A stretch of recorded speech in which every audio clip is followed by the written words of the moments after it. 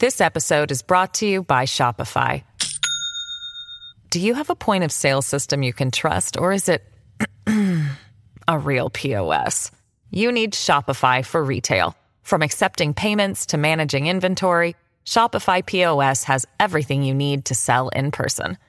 Go to shopify.com/system, all lowercase, to take your retail business to the next level today. That's shopify.com/system. Over the past several months on this show, the situation surrounding EMS in the province of Alberta. We all know that it's been an ongoing issue. We've heard about the red alerts. You probably heard the story last week in Airdrie. A 10-year-old boy with a broken leg had to be taken to hospital by a fire crew because there was no EMS crews available. It all came to a head yesterday, possibly.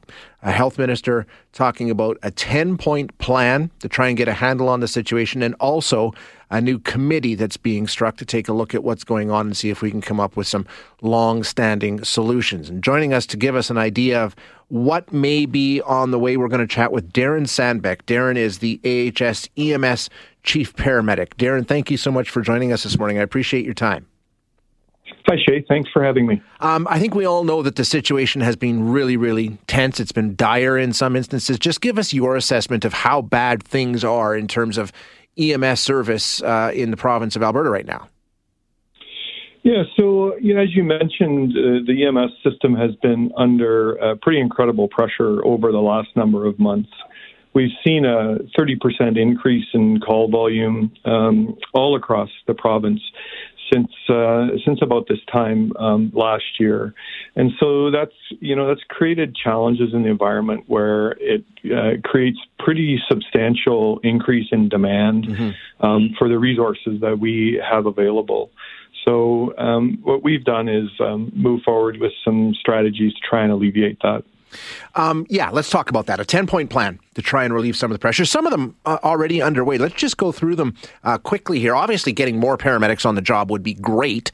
Province says, it's up 9% over the past 2 years. A lot have been hired. So where are we in terms of hiring more, and how many more do we need? We're in a constant hiring cycle, Shay. So, we're hiring all the time. And we've also opened up some conversations with educational institutions that train paramedics to talk to them about increasing their output as well. If there are paramedics out there that are underemployed or unemployed and want to be working, we certainly want to hear from them because, as I said, we're constantly hiring. And a number of the points, if you can put them in a basket, Darren, they all sort of talk to making sure the resource is being used as wisely as possible. It takes a look at, transfers in between facilities. Do we need EMS crews doing that? Waiting in hospitals, things like that. So just give us an overall view of where we are, what you're hoping to do in terms of making sure that the resource is being used as efficiently as possible. Sure. So really, in a nutshell, what we're trying to do here is to protect EMS resources for the most critical patients. And I think that, you can appreciate we see all sorts of calls for service, some of which are for critical life-threatening emergencies, some of which are for really low priority events. And so really what we've put together is a number of strategies that help us manage the lower priority end of this and tools with which to do that so that we can protect the EMS resources and capacity for those truly critical patients that need timely response. So what kind of things, what does that look like? Let's give us some examples.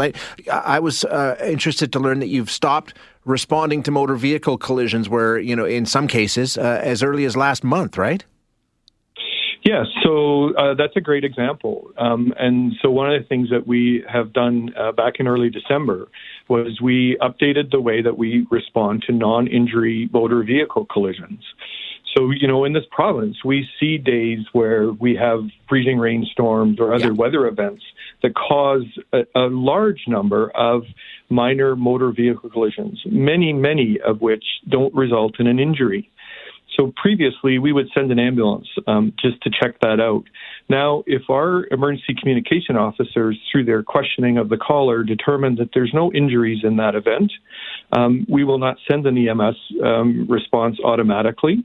However, if we do determine, or if it is determined that there are injuries, we will always respond to those events. One of the points that you mentioned yesterday, transferring low priority calls to other agencies in consultation with EMS physicians. What would those look like, and what other agencies might be involved? Sure. So right now we're transferring calls to the Poison and Drug Information Service where it's appropriate. And what we're working on is developing, again, some of those low priority events to transfer those calls to HealthLink, where nurse advice can be provided by the resources that they have in HealthLink. So we're working on internal processes to be able to identify callers to 911 who it may be more appropriate for them to receive nurse advice and then transfer that call to 811. Okay, that seems to make sense.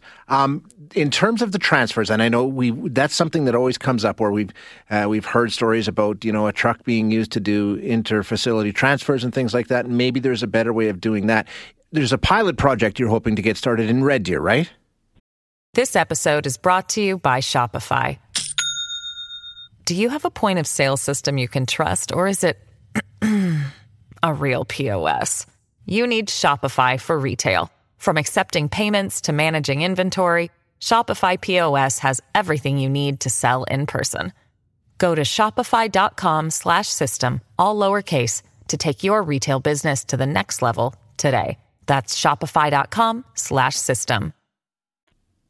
Yeah, so there's sort of two initiatives there that you're talking about. So one is managing better the non-emergency inter-facility transfer work. So we've got pilot projects running right now in Calgary in a facility, and then two facilities in the North Zone, where we use a algorithm approach, or we use an approach through questioning to determine if, in fact, the patient that needs to be transferred, what's the most appropriate way to transfer them. So it takes through a series of decision points where at the bottom of that, the patient may actually be able to be moved most appropriately by means other than ambulances. And that could be family members, sure. That could be community resources like handy vans or buses. It could mean in some circumstances taxis moving these patients. Yeah, absolutely. The one here that I want to ask you about, it says creating a new integrated operations center in Calgary with paramedic and hospital staff to improve flow of patients and resources. Does that deal with the issue that we've talked about so many times over the years, Darren, of ambulance workers sitting in ERs for hours waiting for that chain of custody transfer where the hospital takes over control of the patient and the EMTs, the paramedics, are allowed to get back into the rig and get back to work? Yeah, in short, it does help with that, Shay. So we currently run an integrated operations center, or an IOC, in Edmonton, where we have paramedic supervisors that are present in that center, along with traditional health system leaders. And what they do is they monitor the entire Edmonton zone in real time. So they know what each hospital has in it for emergency department patients. They know how many patients are going to be discharged from that hospital. They also know what the EMS system is doing and what calls or patients are going to be transported into those facilities. So they help in facility selection of where patients need to be transported to, where it's most appropriate, or where the emergency department work may be a little bit lighter. Mm-hmm. They also help in getting those crews out of those facilities when the EMS system demand is rising. So they're able to work directly with those facilities and have them start releasing EMS crews. Emergency department offload is still a challenge for us. We continue to work on that every day, as recently as conversations late last night and this morning. But it's really a system flow issue in discharging patients from hospital, getting them moved out to appropriate places or back to home. And really what happens is the system backs up into emergency department, and then it backs up to us. Right. Yeah. What's the timeline in terms of trying to get some of these projects implemented and evaluated and assessed for permanency? Is there a time frame on some of these? Yeah, so as we said yesterday, a number of these have already started. Yeah. And so it have been underway actually for a bit of time now. Some of the new ones that we're starting, as we spoke about the Calgary Integrated Operations Center, that's scheduled to come online towards the end of March. And then some of the other changes that we're making in dispatch, specifically that we talked about in ensuring that we're keeping, suburban and rural resources or ambulances in their home communities, that work's rolling out. Actually, today it has started. And then some of what we talked about, the preempt and divert work, where we're able to move ambulances off of lower priority calls to higher priority calls. That's also starting in the coming days. So just on the hiring issue, I mean, if the province is saying they've increased it by 9% over the past 2 years. Just give me your assessment of where we are in terms of the number of paramedics in the province of Alberta. If we've increased it 9% over 2 years, are we still in a shortage situation? And if we are, why?